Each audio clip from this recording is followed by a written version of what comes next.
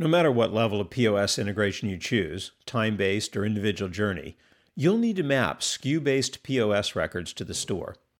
In today's minute, I'm going to explain what I mean by mapping, why that mapping is necessary, even if your join strategy is at the individual journey level, and also discuss some of the challenges that mapping presents, because it's probably the hardest part of a POS integration.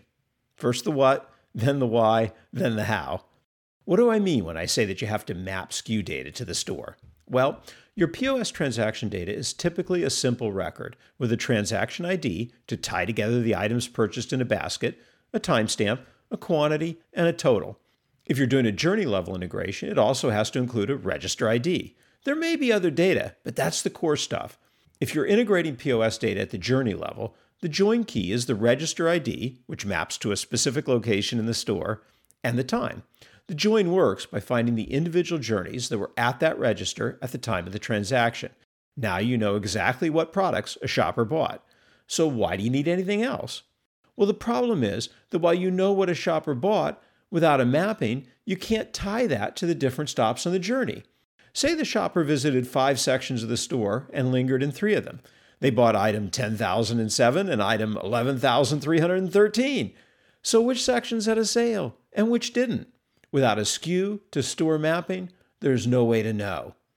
What you need is a way to tie journey points to POS data, and that means understanding where each SKU is in the store, preferably at the lowest level possible.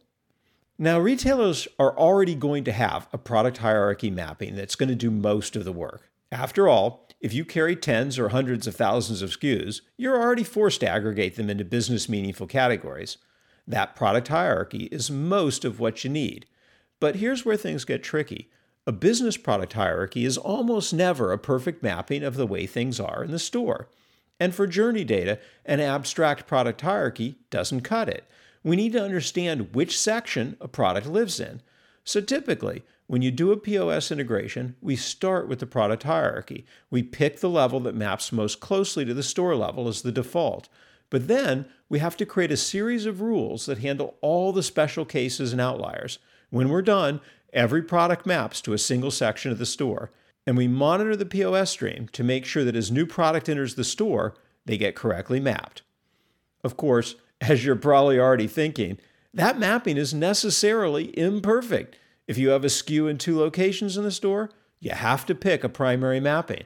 There's just no way to know, given POS and journey data, which of the 2 potential locations is the right one.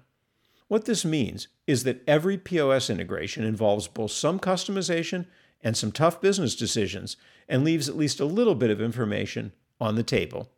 It's still incredibly powerful and very worth it, but like most really valuable measurement initiatives, it takes real work to get it right.